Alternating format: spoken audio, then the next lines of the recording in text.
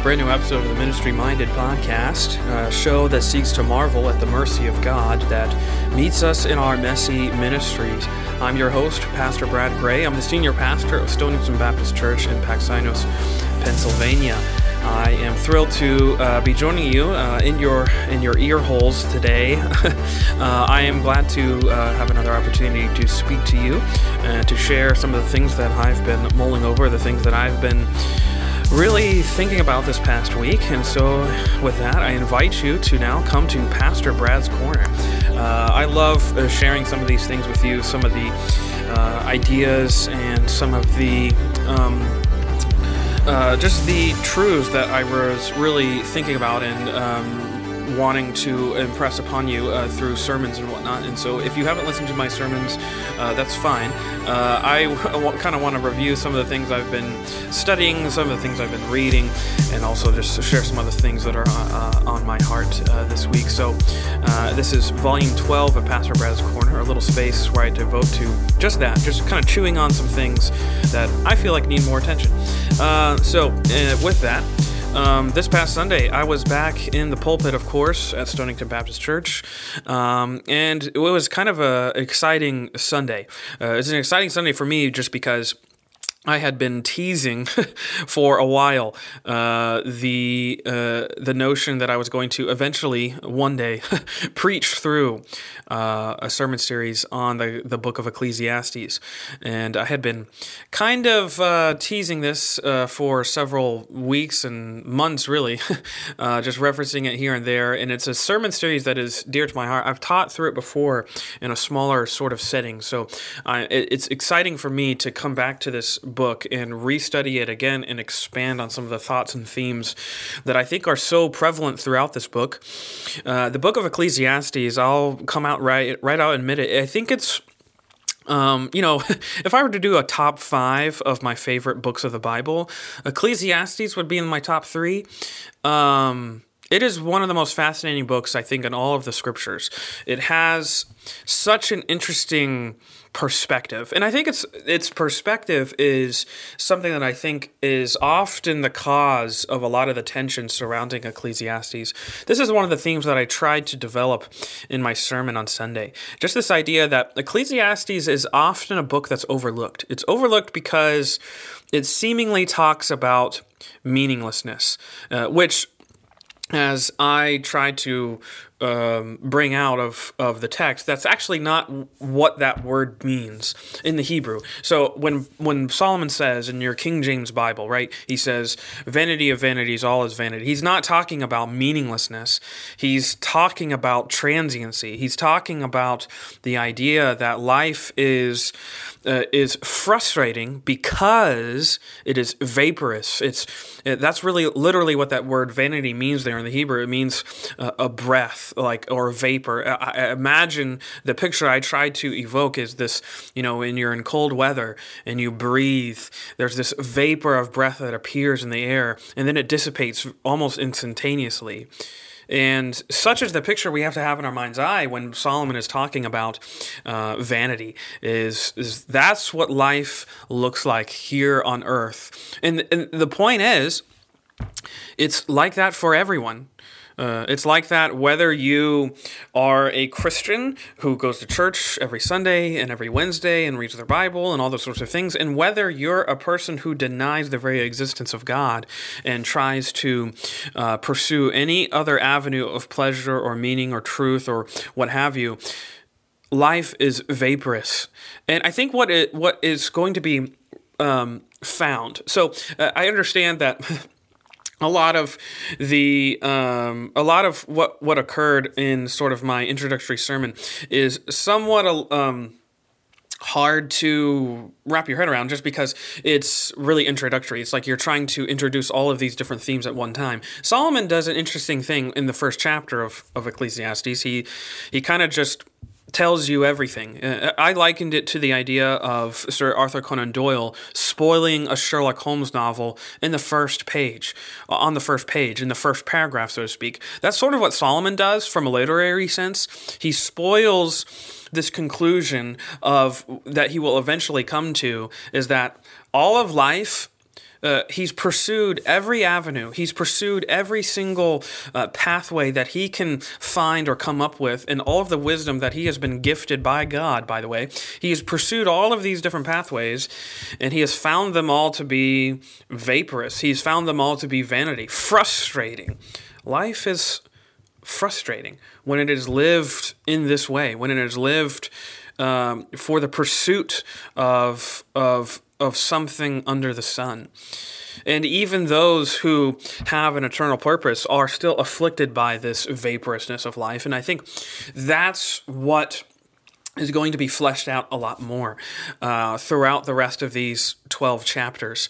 So we were talking in my sermon, which I entitled An Introduction to a Frustrating Life, because this is what Solomon does. He introduces this notion that life is frustrating, and he introduces it in a way in which I think appeals to a lot of what I kind of called it the human condition, the human experience, so to speak. And why is it frustrating? It's because of sin. Sin radically changed our world, and it also changed the paradigm in which we live. So before the fall, the paradigm of mankind was one of perfection, perfect fellowship, perfect worship, perfect joy, perfect pleasure, perfect happiness, perfect everything. Man and God and man and woman were in perfect sync and harmony. And then sin intruded through man's own doing, by the way. Man's own disobedience and own plunge into sin brought sin into the world, and now the paradigm in which man lives is this frustrating life of sorrow, as Solomon calls it in verse 13 of chapter 1 of Ecclesiastes, this sore travail. So, that's what we mean by it, that this book of Ecclesiastes is critical. It's critical to understand, because what Solomon is articulating is not just a harsh look at life for other people. It's a harsh look at life as it is, regardless of what age you live in, regardless of what area of the country or the world you live in. This book describes the human experience in a way that I think is so critical to understand, that this vaporous life is one that we are unfortunately born with. This is the curse that we have.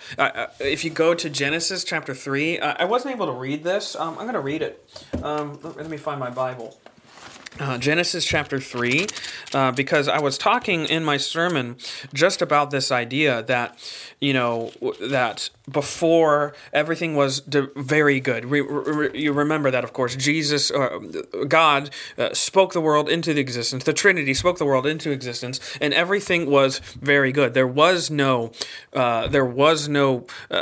evidence of a defect or a flaw, and so that was, again, the paradigm that man lived in. And now, after sin has entered the world, everything is sorrow, or Solomon calls it sore travail. But listen to these words. Listen to how many times the word sorrow comes up as the curse for sin is being given unto the man and the woman. This is Genesis 3, verse 16. Unto the woman, he, that is God, said, I will greatly multiply thy sorrow and thy conception. In sorrow thou shalt bring forth children, and thy desire shall be to thy husband, and he shall rule over thee.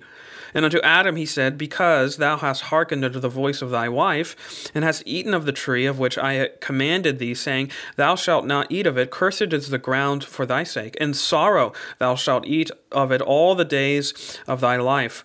Thorns and also and thistles shall it bring forth to thee, and thou shalt eat the herb of the field. In the sweat of thy face shalt thou eat bread till thou return unto the ground, for out of it wast thou taken, for dust thou art, and unto dust thou shalt return. 3 times in those verses, we are given this idea that the curse is full of sorrow, it's full of frustration, it's full of vanity. So really, what what Solomon is describing is what I like to call the life of once Eden. This, of course, is not original with me. I'll put a link in the show notes to this book. There's a great commentary on the book of Ecclesiastes written by one of my favorite writers. His name is Zach Eswine, and he calls his book is entitled "Recovering Eden," and in it he uses this term once dash Eden to sort of describe the life that we are, the world that we are living in. It's a world that once was Eden. It once was very good. It once was full of perfection and joy and pleasures forevermore. And now it is no longer that. It is full of sorrow. And so you have here a life described. You have existence, may I say, described for us in Ecclesiastes. You have Ecclesiastes giving us this very, yes, it'll sound at times very depressing and very discouraging, the life that Solomon describes.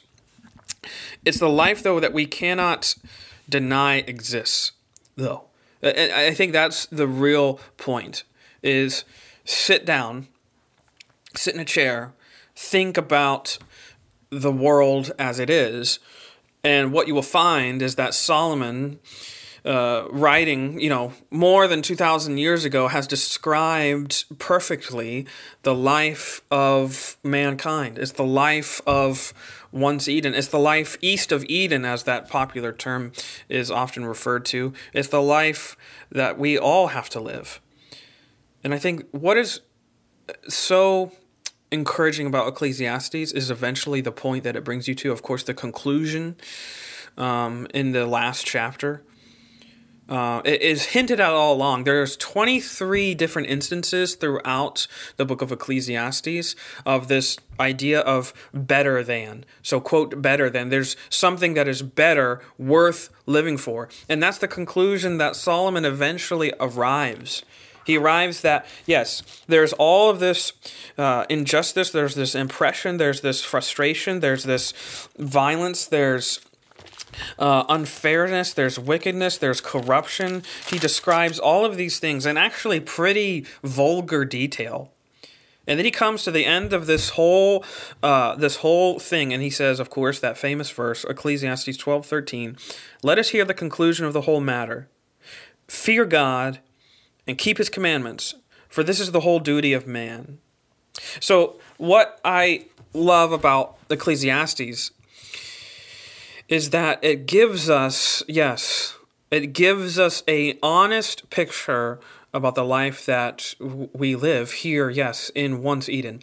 But it also gives us the promise that throughout all of this filth, throughout all of this frustration, we have a Savior who sits with us in the frustration. We have a God who is right there with us in sort of the ashes of the world that we have created for ourselves.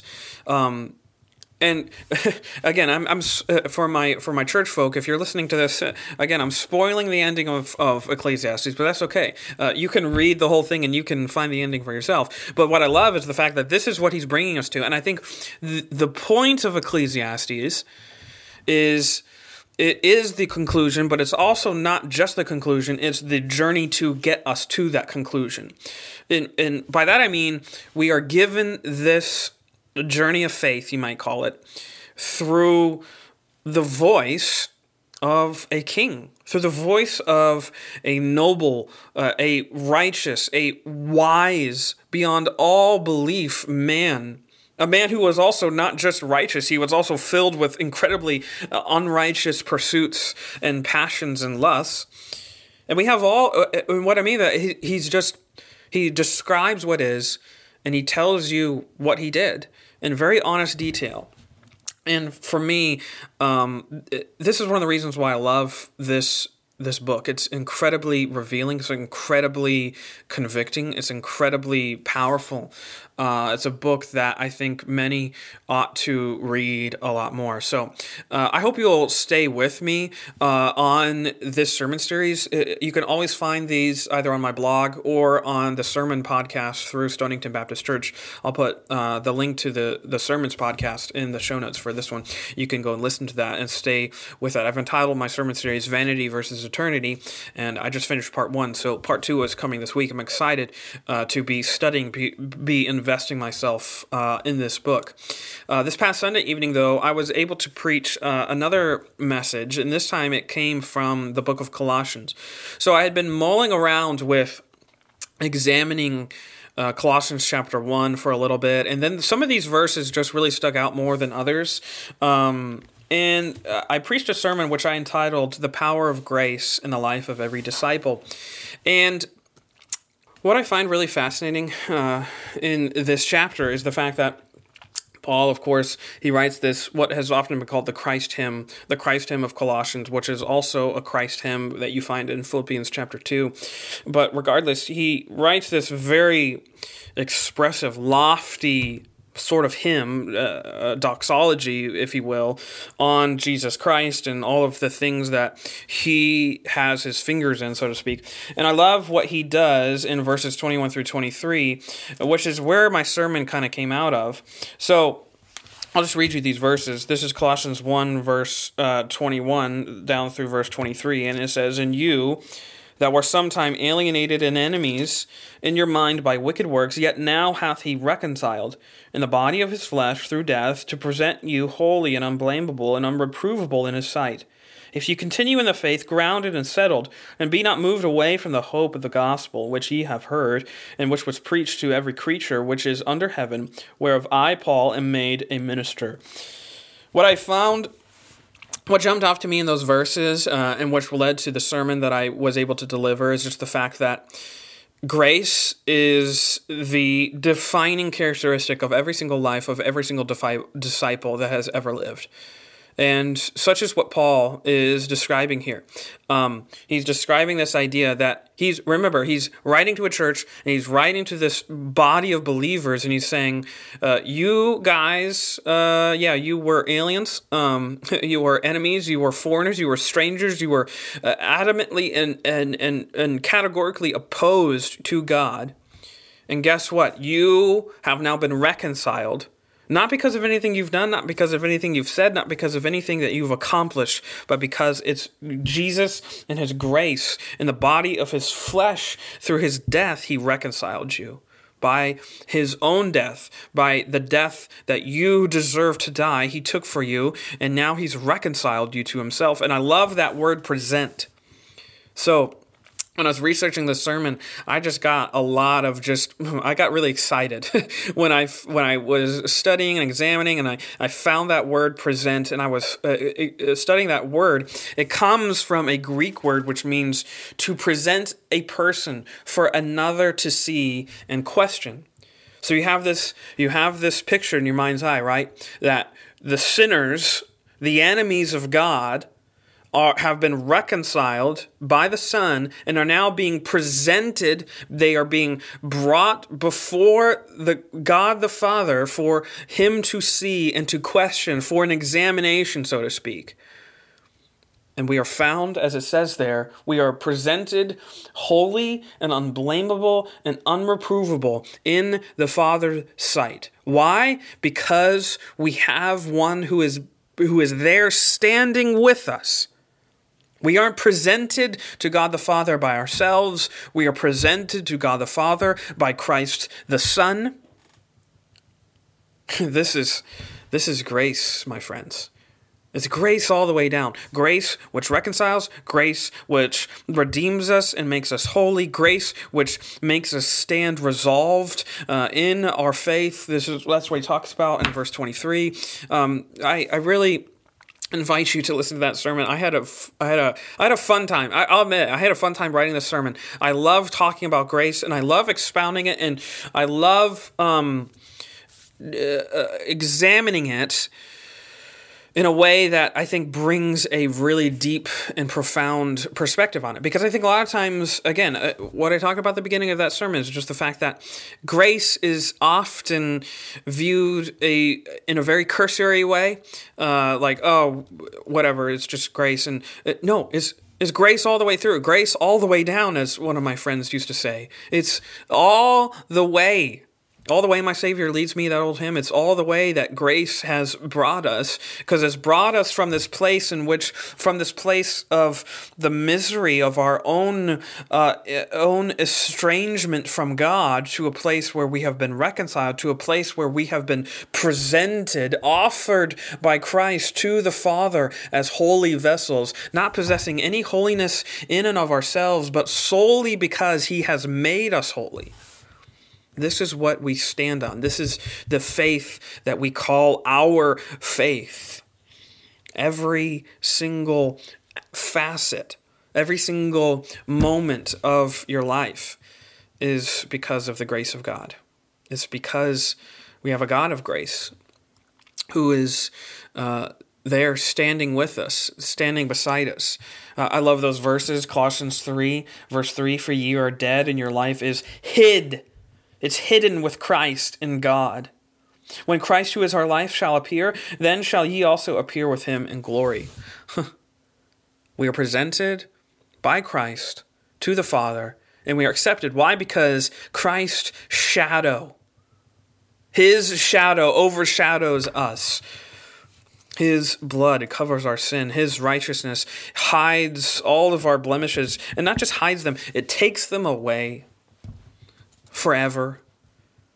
As the promise in the New Covenant says in Jeremiah 31, that they are taken away and He shall remember them no more. That's the completeness of this presentation, the completeness of this reconciliation. It's why the disciples' life is all of grace. Now, that's not too simplistic. That's the whole thing. It's all of grace, all the way down. That was my sermon on Sunday. You can find that one in the podcast as well. Before we move on, though, I hope you enjoyed just some of those little recaps, so to speak. Before we move on, though, I want to take just a quick moment and share a word from our sponsor. Do you like coffee? I know that you do, and that's why I want to tell you about Fresh Roasted Coffee. Fresh Roasted is a locally owned and operated coffee house right here in central Pennsylvania that is committed to providing the highest quality coffee on earth. They do so by sourcing only the freshest coffee beans and by using the most eco-friendly roasting technology in the world. Fresh Roasted's USDA-certified organic coffee beans ensure that your coffee is consistently regulated at each stage of the production process and completely free of GMOs and harmful synthetic substances. Fresh Roasted Coffee roasts their beans per order with immediate packaging and shipping directly to your door, meaning that you get to experience fresh coffee at its peak drinkability. That's what I like. I was introduced to Fresh Roasted Coffee soon after moving to central Pennsylvania, and I'm so happy I was because I think it's literally the best coffee out there. Their Blackbeard's Revenge blend is out of this world good. Whether you use a regular drip coffee maker or a pour-over or a French press, however you get your coffee fix, make it fresh roasted. Go to the link in the notes for this show and use the offer code GRACE10 at checkout. That's offer code GRACE10 at checkout to get a discount on your next order.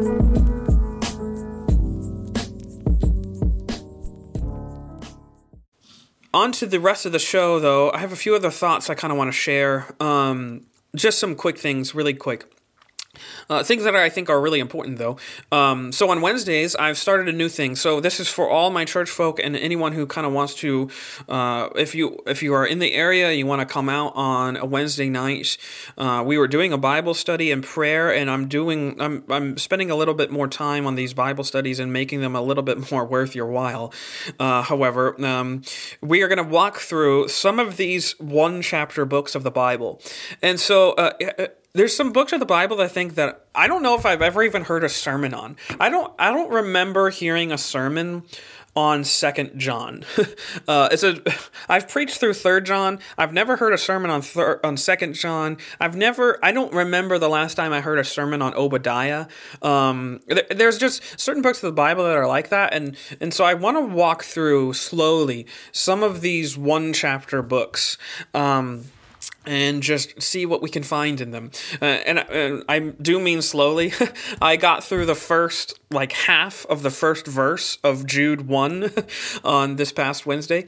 And it's not all going to be that slow. But I want to make these little Bible studies really casual. We're going to be going through them in depth, but we're going to be going through them in a way that we can share and talk and discuss and converse about the text that we have. And I've been using sort of as my launching off point a new resource from For the Church. So if you haven't made yourself familiar with a website called For the Church, ftc.co, it's a ministry of the seminary that I go to, and I know that's going to sound like a little bit like I'm just plugging them because I go to Midwestern. But I mean it wholeheartedly, that it's not just because I'm a seminary student at Midwestern, but I really love the resources and the content that comes out from For the Church.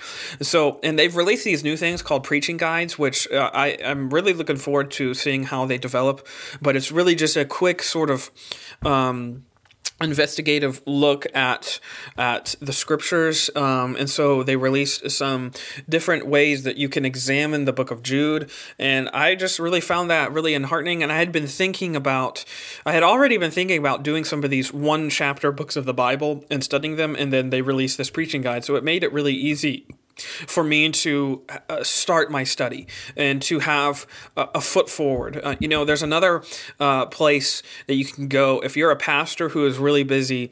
I do recommend going to For the Church and looking at their preaching guide. There's another resource too called Efficient Pastor. Efficient Pastor is a resource where they give you the same things. It has a subscription on it, but you can go to it, and I'm not being paid to talk about this, so I'm not getting anything back from it. I just think it's a good resource. They give you sort of like media and just study tips and tools and resources to give a busy pastor who perhaps doesn't have a lot of resources at his fingertips, sort of a leg up, a foot forward, so to speak, in their sermon preparation. So anyways, check that out. It's really helpful, I've found, and it's something that I think that you will benefit from. The other thing I wanted to talk about really quickly, well, maybe not so quickly, but I really want to talk about it, is this past week I released a podcast that's been on my mind and on my heart for a long time. It was a conversation that I was really thankful, really grateful to have with my mom. My mom, her name is Kelly Gray. She's a pastor's wife. She's been in ministry for an incredibly long time. She's a disciple of Jesus, and she, of course, if you follow my blog for any length of time, perhaps you will know that she has suffered with some pretty severe bouts of depression. There were some times when things looked really bleak. Things were pretty dark, and my family was really shooken up, rightly so, by the condition that we saw my mom in. And it's not often that you are able to talk with someone who has been through that. And luckily enough, I was able to talk about it with my mom. And so I really, what I wanted this to do, and this is going to be seeming again like I'm kind of cannibalistic. I'm using this podcast to advertise another podcast, but I really, really want you to listen to it. Because what we talk about, what I have termed it, ministerial secondhand smoke. Being a pastor, you kind of feel this idea that you're almost smoking. The people that you're serving are often people that are causing you stress and giving you heartache. And it's not just they're giving you stress. You're stressed for them. You're feeling for people who are going through incredibly difficult moments of life. That is almost like smoking a cigarette, even though I don't know what that feels like, but I just imagine it being that case. Anyways, a family, a pastor's wife, pastor's kids, they feel that sort of tension that a senior pastor feels, that a minister feels on sort of a secondary level. And it's like being in a car with a person who's smoking. You are inhaling secondhand smoke, which has often been studied that it's almost just as detrimental to your health as if you were smoking yourself. And so what we talk about, all that to say is I loved this conversation because it was an honest way in which me and my mom could just talk about some of the things that we went through as being a pastor's family. And especially I want to emphasize this idea of being a pastor's wife. I'm so heartbroken over the recent news that was covered about Marilyn Carter. She was a pastor's wife, I think, out in Kansas, and her body was recently found deceased, and it's believed that she took her life. I could be wrong about that.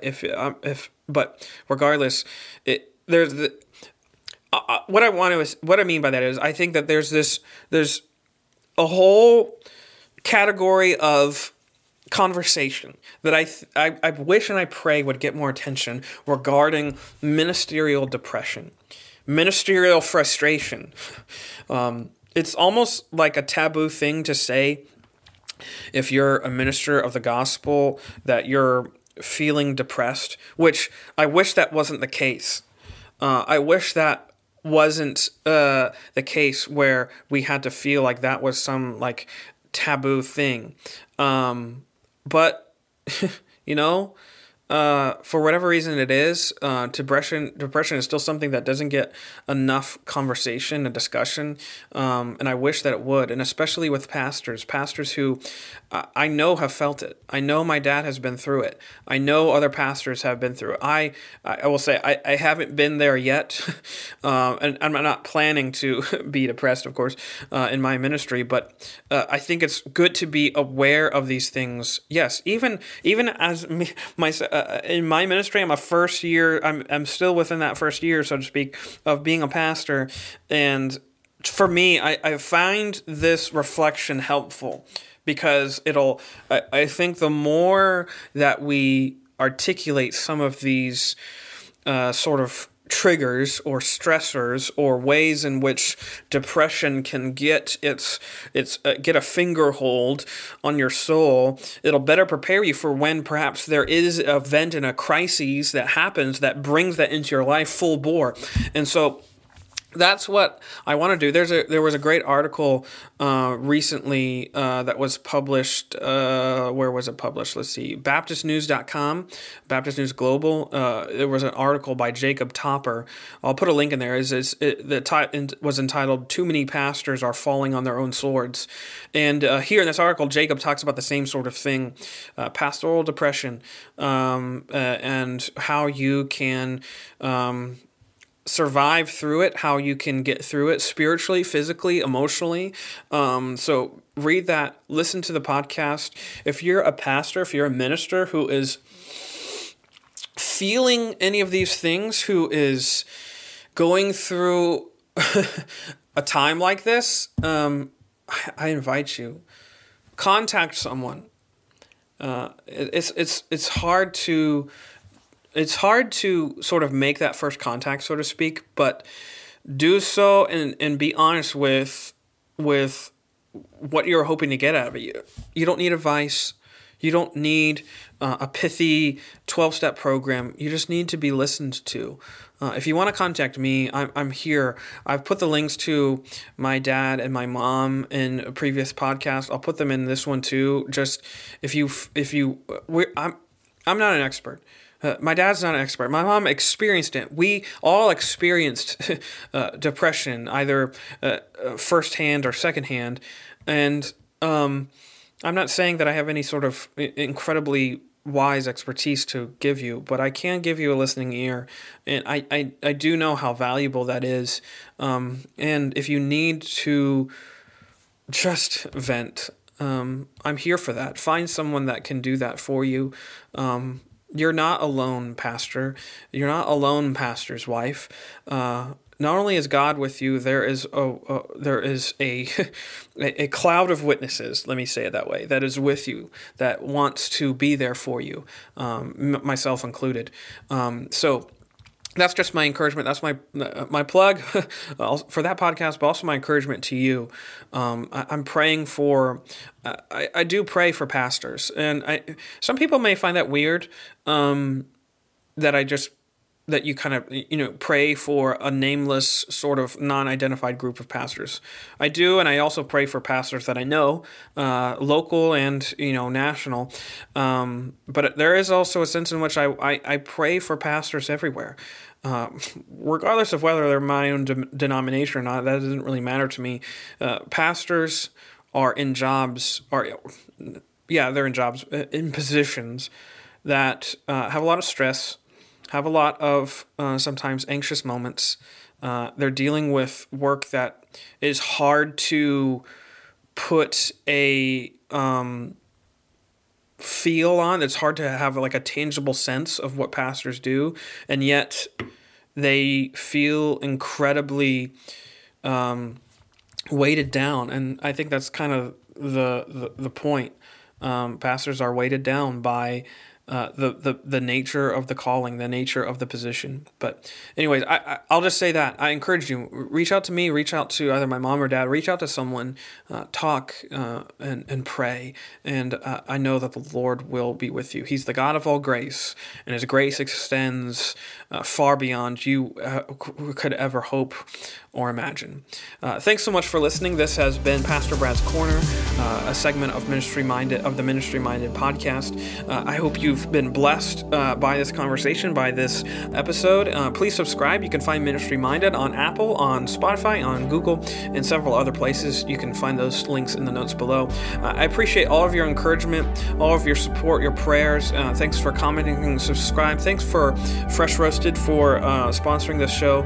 And I'll see you guys on the next episode. Blessings.